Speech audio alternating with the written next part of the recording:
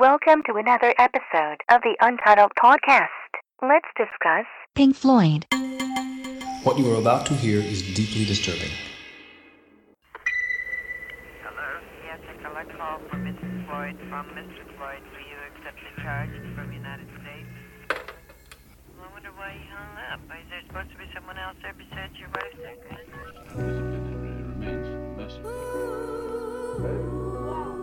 Charlie. Hello, Charlie.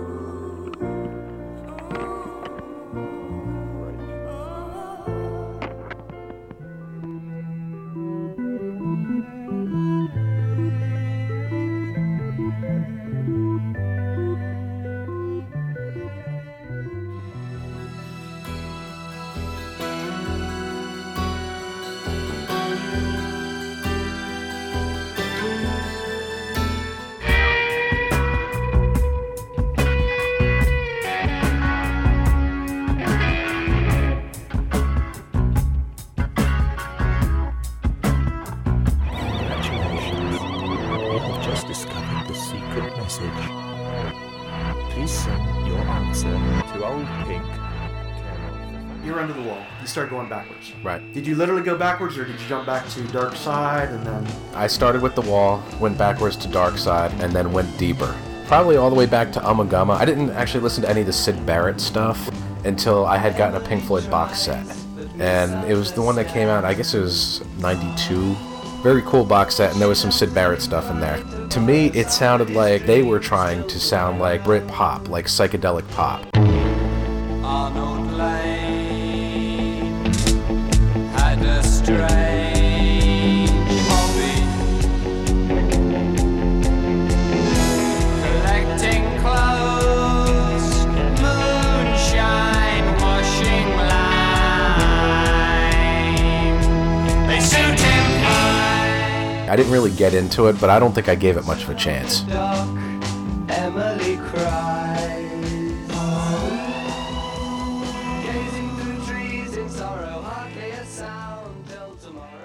I pretty much came on board with The Wall. Because it's an amazing record. It really is. It still holds up. There's obviously a concept going on. There's a lot of pretension going on. All this, and if you see the movie itself, it's a mindfuck. And maybe too serious for its own good, but Bob Ezrin producing. And then you had Waters and Gilmore in there. Alan Parker doing the movie. And Gerald Scarfe with the cartoons. That's a lot of egos and a lot of Genius.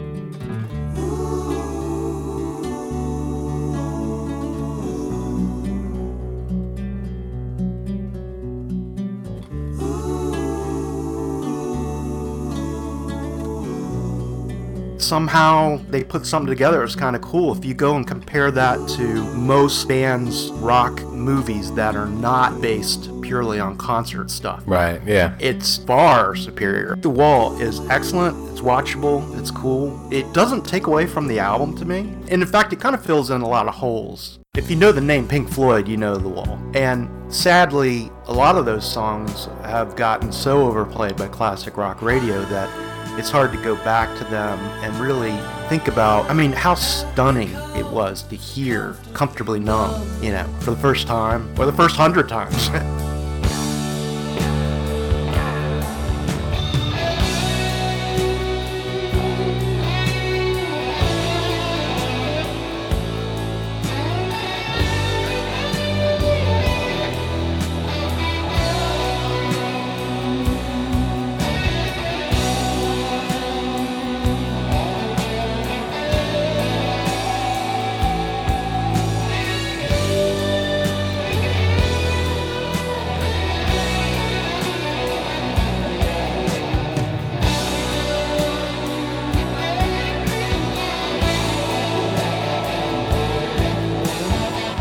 There's certain music out there, and actually Pink Floyd has two of them, The Dark Side of the Moon and The Wall, where I would give anything to be able to listen to them for the first time again.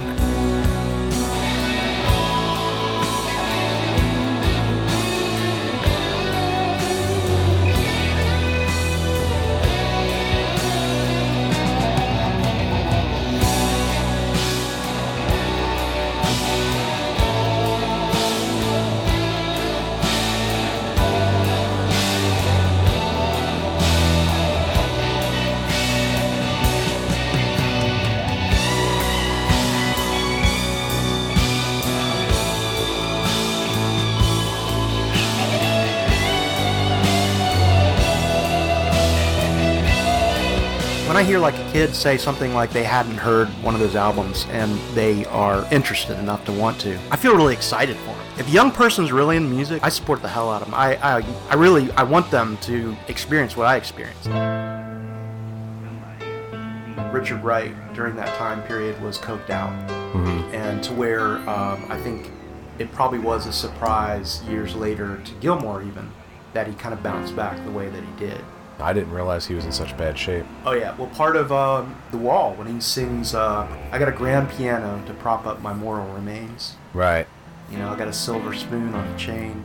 Supposedly those lines are directed at Rick. And then, I don't know if you knew this, but they actually cut him loose.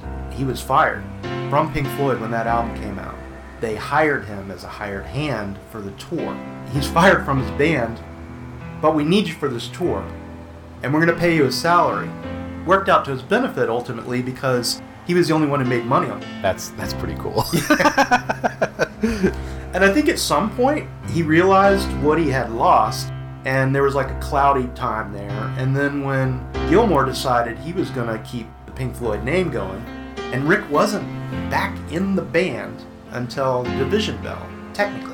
Now, did he do any of the writing on Momentary Lapse of Reason? I don't think there's a single songwriting credit to him. I may be wrong, but if there is, it's pretty insignificant. Right. I mean, he obviously played on it, but he was a hired gun. He was. I mean, even when you open the album out and you look at the cover inside, it's just a bad 80s pose of Gilmore and Mason. Is there any other kind of 80s pose?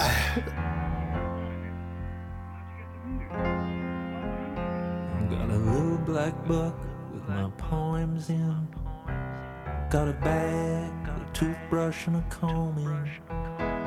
When I'm a good dog, they sometimes throw me a bone.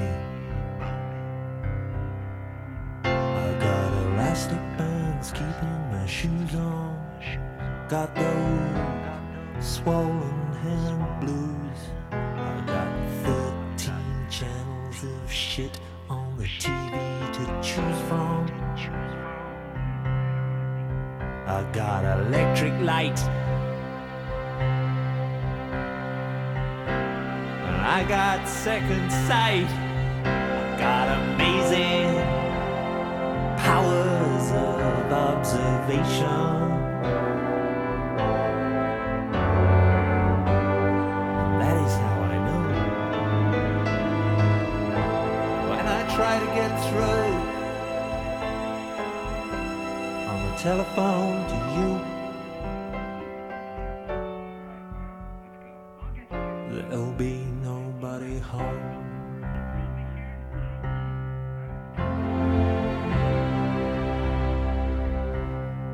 I got a pair of Go Hills boots, and I got fading roots.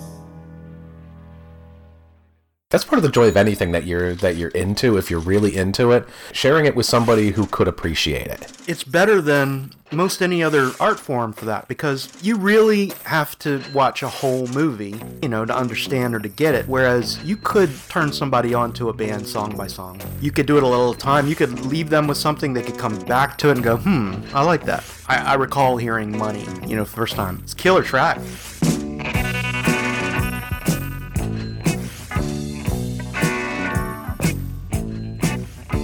Killer bass line, it's part of the reason I wanted to play bass.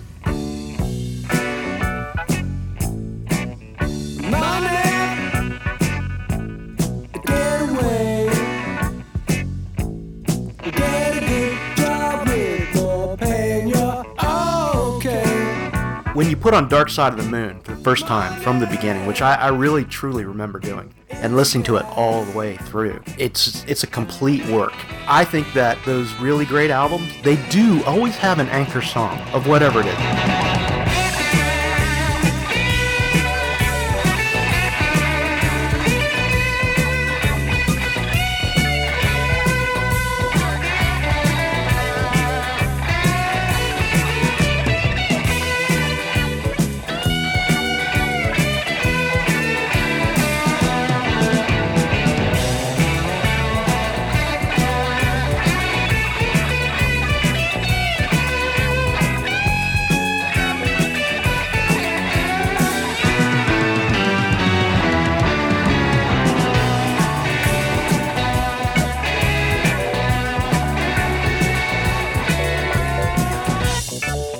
That was the hit, so I guess that does make it the anchor, but for me, the greatest song on that record is Great Gig in the Sky.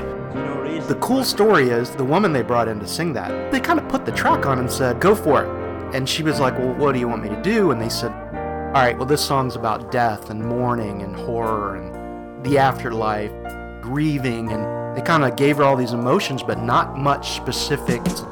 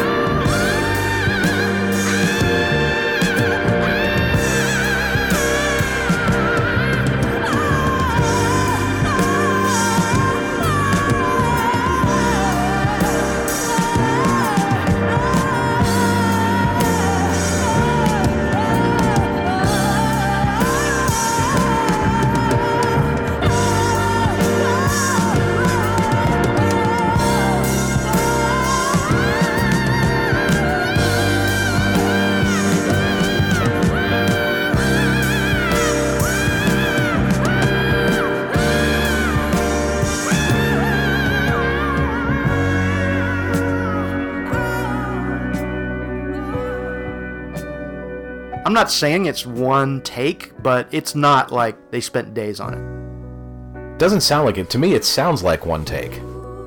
I think there's a couple of splits in there. How awesome is that track?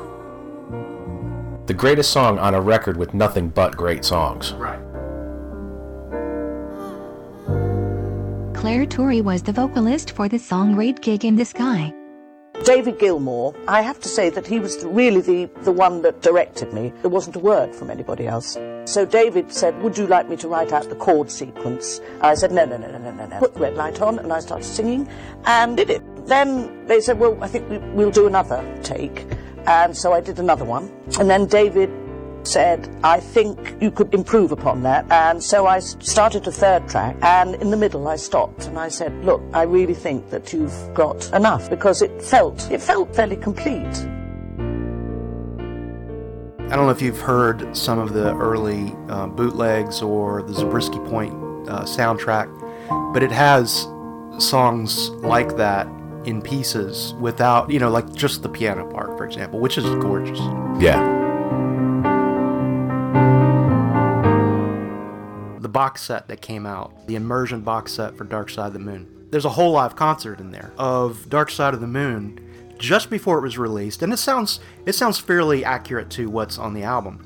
What's even cooler is I have a bootleg from a year before, and they had not even gone into the studio to really do the work. Oh, wow. So, for example, On the Run is not the synthesizer, that cool thing, which is, kind of groundbreaking in and of itself. Right, yeah. It's them kind of appropriating that sound with Roger kind of just playing this kind of bass part, and them putting pre-Dark Side sounds, the feedback and stuff like that. It's definitely not better, right? But it's very, very interesting to see where it came from. And I think that kind of thing never happened again after Animals was released, to where they really worked stuff before they went in the studio. And I think there's a huge difference. To me, the end of Pink Floyd was when they got to the point that it wasn't four guys working out the songs. I guess it works for some bands, but Pink Floyd needed to sit down and work stuff out. Well, especially at that point, because, we talked about there's that 10-year time frame, and once they hit 79, it had been more than 10 years. And so they couldn't just go on their instincts the way they had. They couldn't expect that I anticipate what the drummer's going to play. I anticipate what Nick Mason's going to do here, because you're not hanging out anymore. Yeah. You're on your yachts. You got your wives and your families. I mean, that's all normal, natural, and acceptable. And when they're getting together, they're not getting together for the joy of playing music. They're getting together to go to work. Right.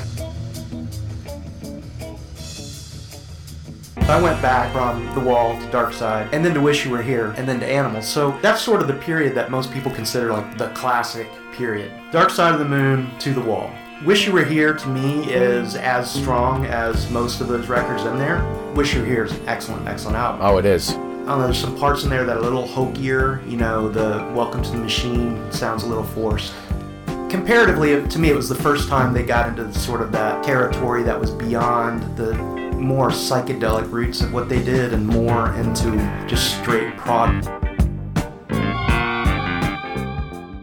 This is where it gets kind of creepy. The band is working on Wish You Were Here, and this guy comes in the studio, kind of halfway notice him, but they don't know who he is. Heavy dude, bald, and somebody recognizes him and said, "That's Sid." It wasn't like a gradual thing. They had lost contact with him for a long time, and all of a sudden they saw him. And he wasn't getting any better. Yeah, like a piece of his brain just was gone. If you've ever seen pictures of him, it's very disturbing. On YouTube, there are lots of people who had gone to Cambridge, and they would secretly videotape him walking down to get the newspaper or whatever. And he just lived in this house, and he looks like a middle-aged dude, poorly dressed, something that's not there. In his eyes, like black holes in the sky, like it says in the song. Almost every album since then kind of was about him in some degree. David Gilmour on guitar, Nick Mason on drums, Richard Wright on keyboards, and Roger Waters on bass guitar. This is the music of Pink Floyd.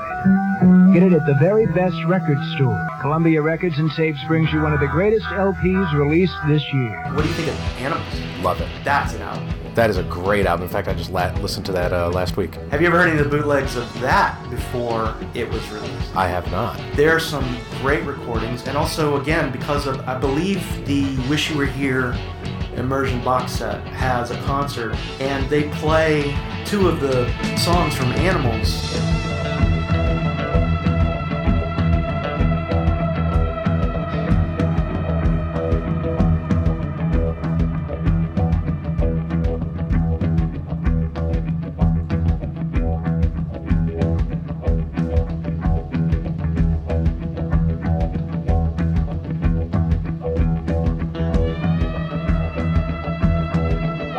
They had different titles then. One was called Raving and Drooling, and the other one's called You Gotta Be Crazy.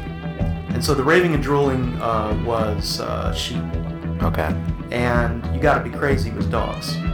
They're working these songs out live before an audience, before the audience has heard it. Right. Can you imagine going to see a band, a huge band, and they open with half an hour of music you've never heard before? Problem was that when they did start the tour and get bigger, that's when the audience wasn't having it. Yeah. They were getting these American audiences in these stadiums. You can't get a stadium full of people to listen to brand new music. I don't think it's possible regardless of who you are. Yeah, that's a tough sell. And they had people yelling, "Play money," and all this crap. When you get 60, 70,000, whatever amount of people, they're not all going to be Pink Floyd fans.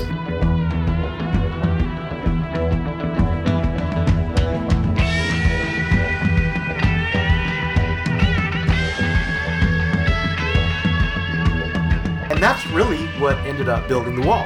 Right. A lot of those bootlegs during that 77 Animals tour, Roger Waters was just beside himself, pissed off at the audience. Recordings of him yelling at them for, not shutting up during the quiet songs, quit setting off fireworks. Oh, for fuck's sake, stop letting off fireworks and shouting and screaming. I'm trying to sing a song. Just all kinds of stuff. And I haven't heard this on any bootlegs, but supposedly every night at some point of the show he would yell a number out.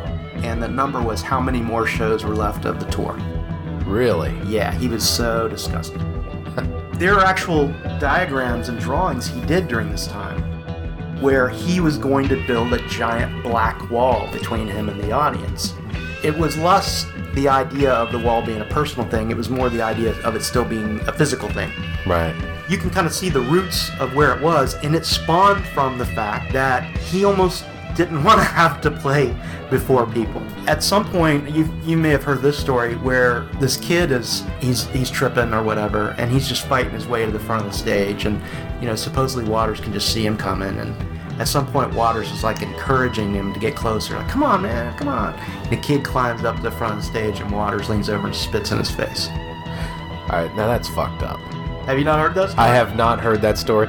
I knew Roger Waters was a dick, but come on. It's one thing to be annoyed with your audience, it's another thing to loathe your audience. Yeah. Well, that's the problem with the tour. You set up this big thing, you've got a number of dates, you have all these commitments, you can't even adjust. You can't adjust the set list too much. And see, that to me is when really a lot of those big bands got killed. Once they're under that sort of pressure, right, and that they're really constricted, by what they can do or can't do. Right. And so they said that there were many shows during that tour where at the end of the show, the audience was demanding an encore, and they would just play this half-ass crappy blues, and they had an extra guitar player on tour with them to fill in the parts, who was Snowy White from Thin Lizzy. Really? Gilmore wouldn't even play. He would just walk out in the audience, and they were all just burned and disgusted. And that's when it really became about all those excesses that were shown in the movie and the wall. Right, okay. Yeah, I think that once you start building up actual contempt for your audience, it's time to stop touring or find something else to do for a while. I don't know for a fact this would be the case, but I think like in the case of a band like, say, Radiohead, I think they intentionally brought the bar down to where they didn't have to keep topping Kid A. Right. They weren't going to get a bunch of people at the shows who just know one album or one song. The audience, they're real fans. Right. They're people who really get it.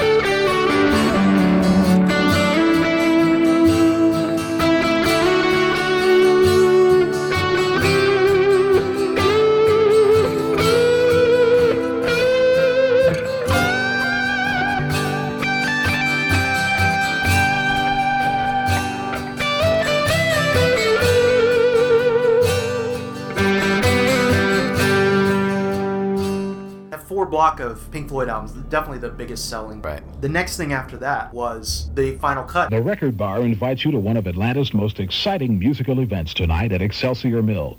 It's a Pink Floyd listening party. Here's your chance to take a long first listen to Final Cut. Brand new music from Roger Waters and Pink Floyd. Which was the first Pink Floyd album I bought as a Pink Floyd fan, right, in anticipation. Because it took me a long time to get into The Wall, not because I didn't like it, but because I didn't own it. Okay. I always borrowed it from a friend and stuff, right? Mm-hmm. And then, I hate to say it, but I was arrested when I was 11 for stealing it on cassette. So I didn't really want to hear it or think about it for a while after that. Yeah, because you were in a world of shit over it. It was bad. And it wasn't like my parents, beat me, spanked me, did anything. What they did was they were so disappointed. My dad took me to one of those all-night roller skating things, mm-hmm, which I'd normally be very excited to go to, except for this was one weekend just by chance that none of my friends are going to be there. Right. And he basically dropped me off and said, I don't want to see you for a while.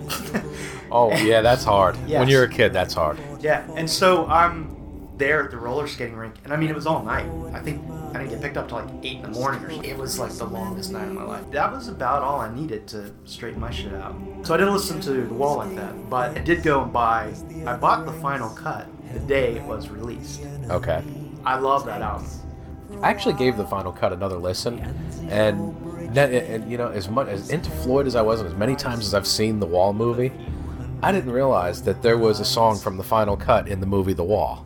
As soon as that song came on, I'm like, oh, that's in the movie. Yeah, when the Tigers broke free. Yep. The final cut was really supposed to just be leftover things from The Wall. It was going to be called Spear Bricks. And I used to have the single of When the Tigers Broke Free. Uh-huh. And on the single it even says from the upcoming album, Spear Bricks. Or, something. Whatever it says. But it's not the final cut. Right. So apparently in putting these songs together, and some of them were definitely outtakes from The Wall, Waters decided he could make this a full album. Gilmore's thought was, well, these songs weren't good enough for the other album, what makes them good enough now?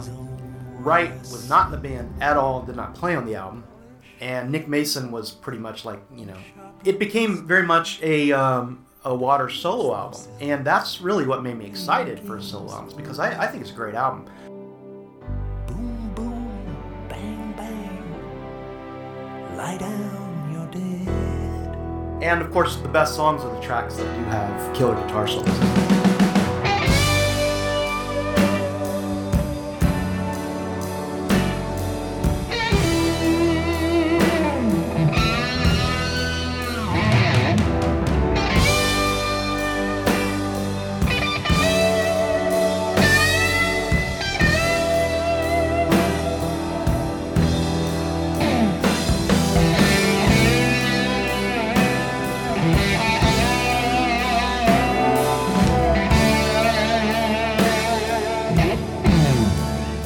I know you didn't like it originally, but now you've gone back and...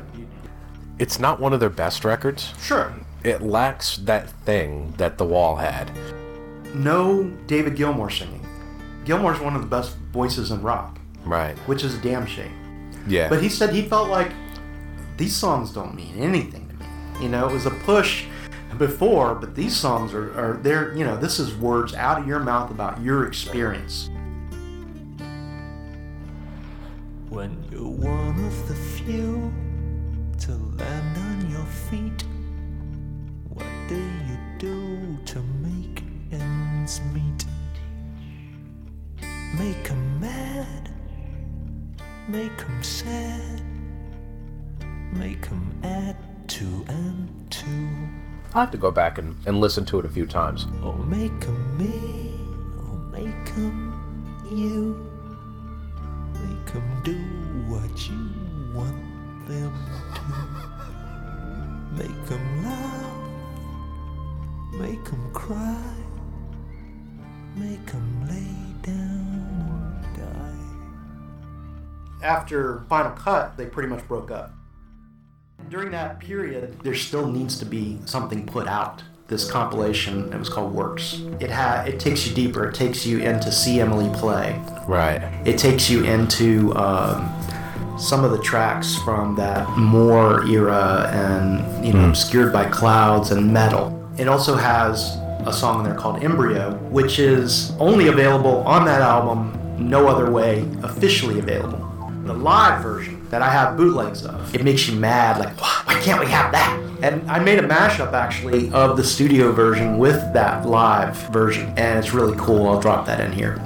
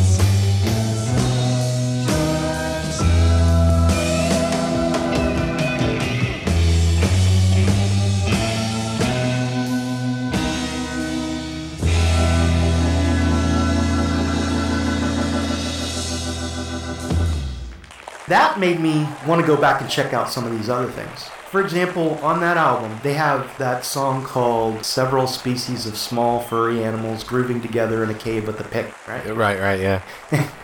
What is this?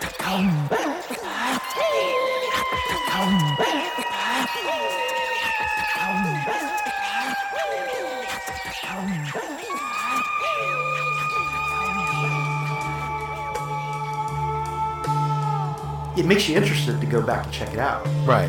And a friend of mine, by chance, I mentioned that to him, and he goes, "Oh yeah, that's on the Amagama album." And he didn't know that much about Pink Floyd, so he brought it to me. And that's a weird ass record. And it was a lot of noise. I mean, that whole era of Pink Floyd, like Amagama up to what was the one before Dark Side of the Moon? Metal. That whole era there, it's a lot of really dense, difficult music. Yeah.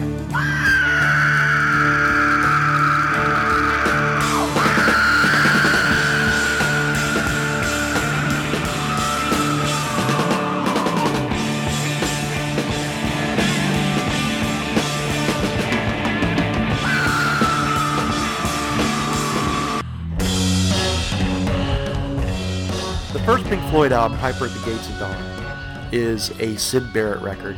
He owns the record. It's his thing, and it's very unlike the rest of their catalog. And I really like it. I love that record. I really like it as a standalone thing to where I don't put it on even thinking of it as a Pink Floyd record. And I love that British psychedelia from that era. And it was being recorded while the Beatles were in the studio working on Sgt. Pepper. You know, they were like next door. So a lot of people think it's derivative, but it wasn't derivative. It was really one of those first in that kind of full-blown era. And the really weird thing is that, you know, Pink Floyd had hit singles. Like See Emily Play it was a hit single, which is just mind-blowing that such a weird song, you know, would be a hit.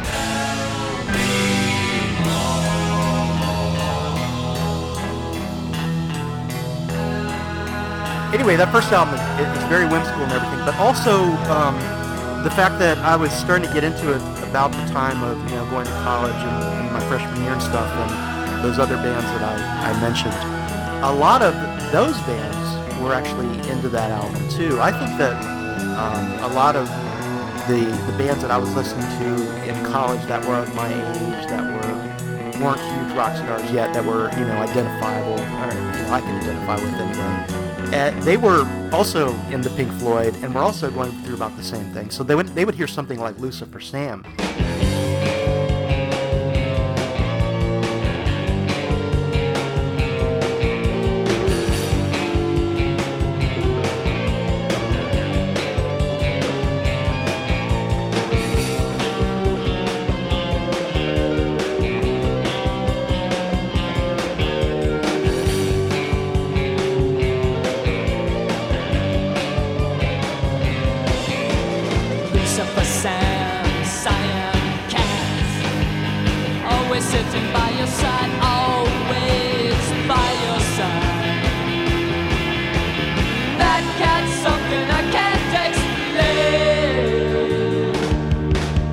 Do like just a raw kick-ass cover of it. Right. So like one of my favorite covers of that Lucifer Sam is by this band called True West, and they tear it up, and it's very, very, very simple, and it became one of the first songs that the band I started in the dorms that year would cover. Right. We would cover that, and we would cover Careful with That Axe, Eugene. Oh, wow. Yeah, we would cover all the real psychedelic stuff. That was Amphetamine Library that I'll probably talk about later. You're the left side, he's the right side, oh no. That cat's something I can't explain.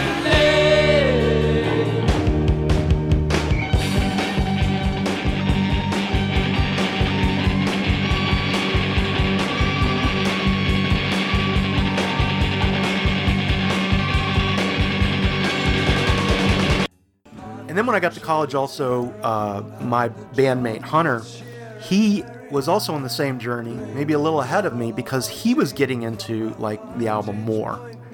And that, again, not a good place to start for the newbie Floyd listener. But I love that record. I love those songs, you know, and there's no concept. I mean, it is a movie soundtrack, but they're all very loosely put together. Right. They also did the soundtrack to Zabriskie Point, which is this weird hippie. Well, it's also sound fragments and such like More is.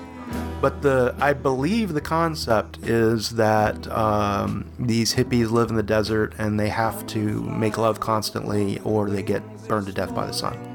That sounds like a typical kind of hippie concept. Yeah, I mean, this is like 69 or something. Yeah.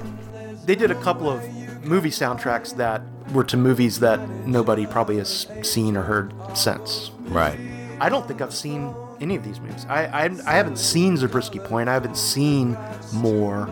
I haven't seen I think it was The Valley that was supposed to be the music that came from Obscured by Clouds. Okay. I think that was to a movie called Love Valley. It's a French movie. These are all art films.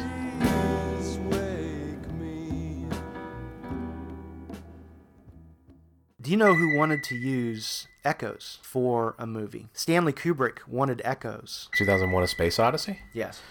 I'm a huge Stanley Kubrick fan, and I didn't know that. Yeah, you know, especially the beginning part. What happened was he wanted Pink Floyd to do that. And they were going to do the movie, or at least that was what he wanted. Right. And so all of those classical pieces he put in the movie were placeholders. They were not supposed to be in the movie. Right. He wanted Pink Floyd music to go in the movie, but he wanted also to give them an idea of this is where the music goes.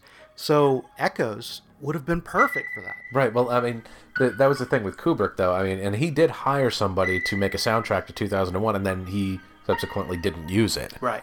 And you know, and then they put out the record of the music that was made for that movie, and it was inspired by 2001, and none of that music was actually used in the movie. What does it sound like?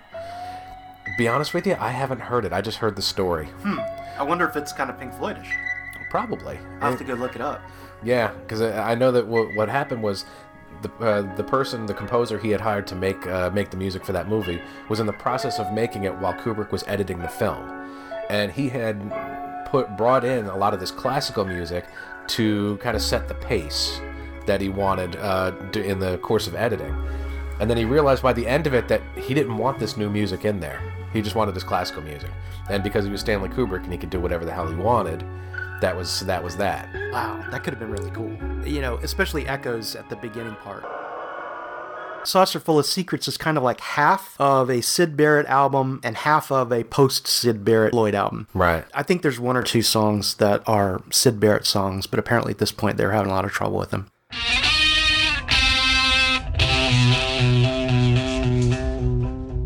I mean, I'm sure you know the story. I mean, I know that he went crazy, but did he just disappear and they just decided to let him go, or were they waiting for him? No, it got to be, even by their own admission, you know, almost like, first of all, you know, when you're young and you can be kind of cruel, and when it's something happening that you have no context, you've never heard of this, you don't know what's going on, other than your bandmate is really letting you down, and he's really fucking weird, and you just can't relate to him, you can't talk to him, you can't straighten him out, you can't do anything because his mind is blown by so much acid.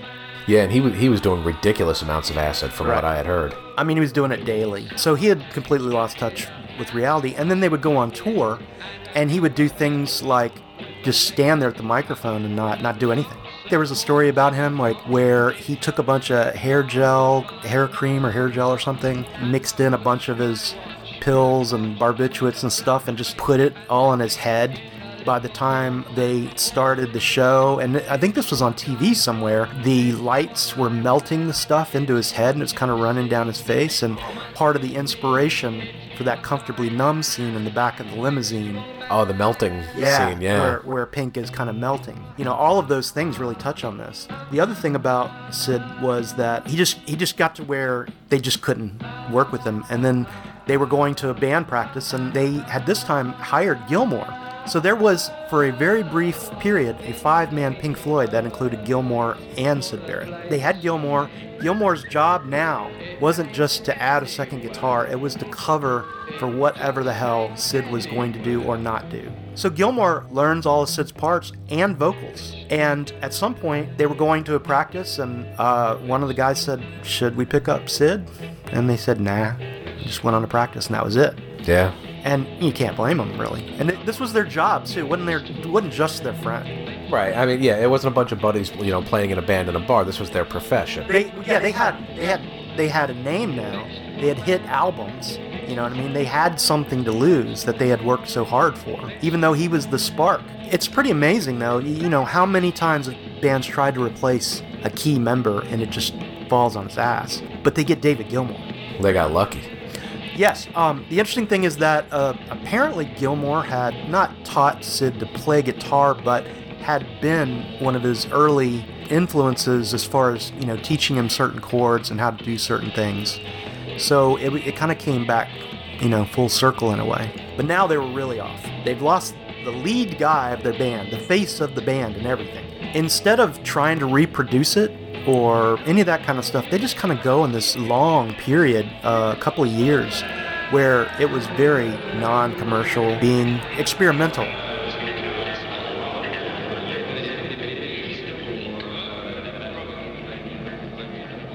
Atom Heart Mother, which was, I think, their first real experiment with an orchestra.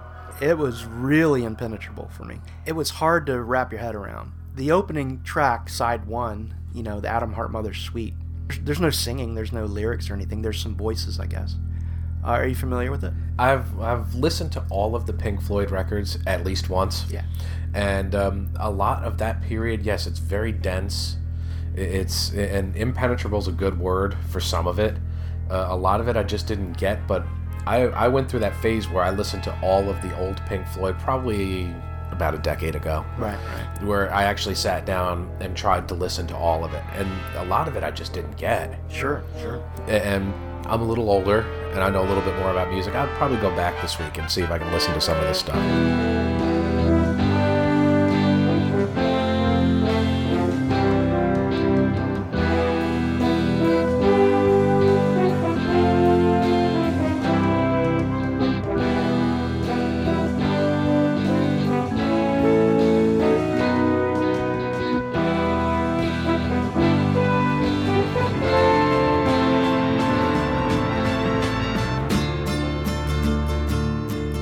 There's a Rick Wright song that is gorgeous. Summer 68. Goodbye to you, Charlotte Angle's due. I've had enough for one day.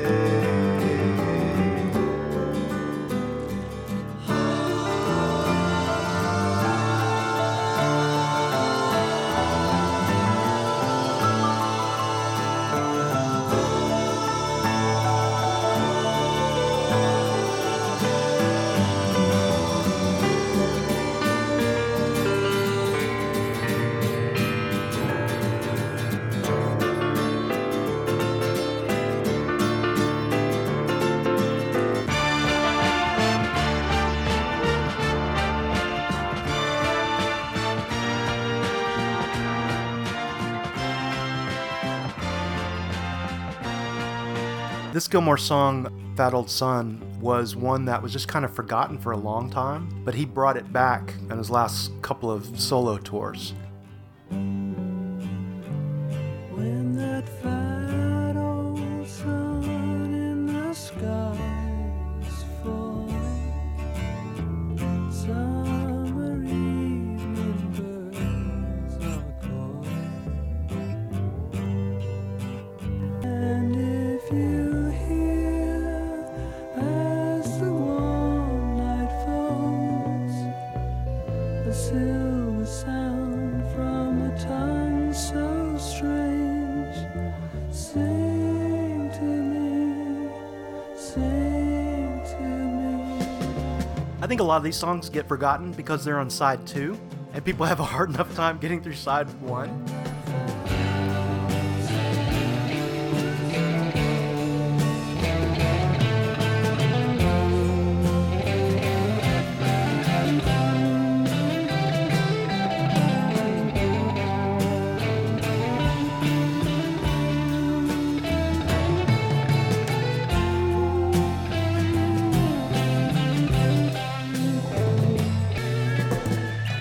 song has one of those great Gilmour guitar solos.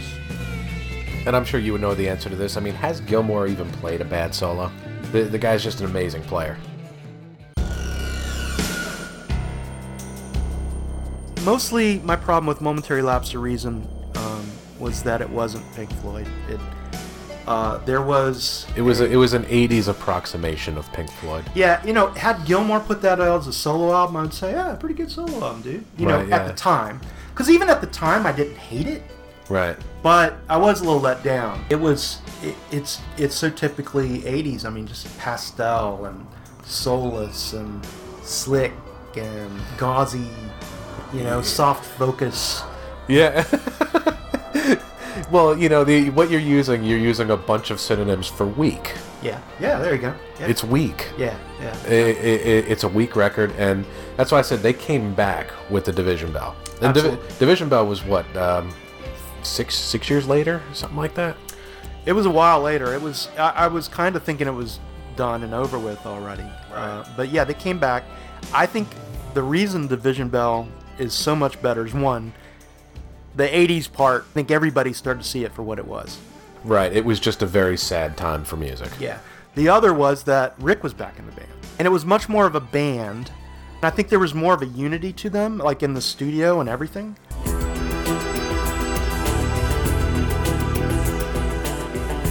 I think that the Division Bell is a great record. I was blown away by how good it was, and that was a record that I bought the day it came out. I do too. It's not perfect, but it's pretty damn good. It's kind of doing the sort of Pink Floyd-y thing, but then it has like the backing vocals, those girls who do the backing vocals.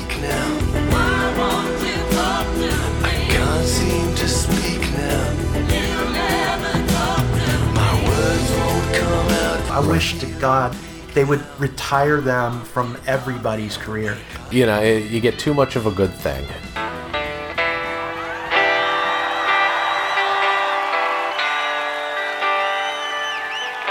It's actually quite emotional, standing up here with these three guys after all these years.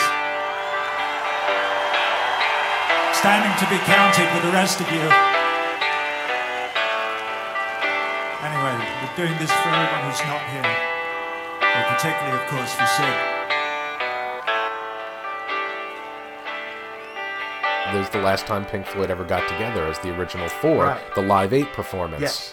I thought that whole thing was... The whole thing was great. Solid. If that was going to be the last time those four were ever going to be on the same stage together, that was the way to end it. See, that, again, that's what I love. I love that about Bowie. I love that about Pink Floyd. They did put a period at the end of it. They did put something at the end. It's not perfect. It's not on the... but it's a nice little thing to have at the end. And there's so many bands who never got to do that, like the Beatles. They never got to do one little thing that was warm and that was, I'm sure, as much a memory for them as anybody else. Do you think you can tell? And by this time, Sid Barrett had died. Rick Wright was dead very shortly thereafter. A lot of us, myself included, were wondering, is Pink Floyd going to get back together and do a tour? Everybody. I was certain it was going to happen. Yeah, I was too. And what was it? David Gilmour said, how did it feel to play with Roger Waters? Kind of like sleeping with the ex-wife. Well, he also said that, even in working in rehearsals for that last thing, I saw some things that kind of reminded me of why it'd be best not to go there again. Well, Roger Waters wanted them to play In the Flesh. It's like, really? You're going to play 4 songs and that's going to be one of them? Yeah, no, that's not... They picked the right songs. Yeah. How I wish you were here. We're just two lost souls swimming in a fishbowl, year after year. I would love to go back to the time when that came out, to hear it for the first time in the context of the time that it's being played. You know what? We should bring people in who haven't heard the record and who have not ever taken acid. Dose them without them knowing and play the album and just record their reactions. Yeah, we can hear the finished product from prison. And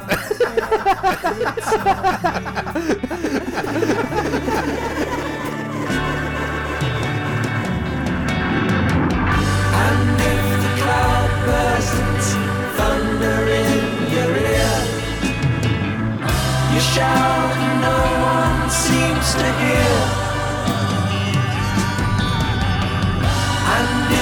band you're in starts playing different tunes, I'll see you on the dark side of the moon. All right, so that's the end of this podcast. We love Pink Floyd. They're one of the most important bands, and they're a really great band because you can dig into them on so many levels. This has been produced by Donnie Shattuck.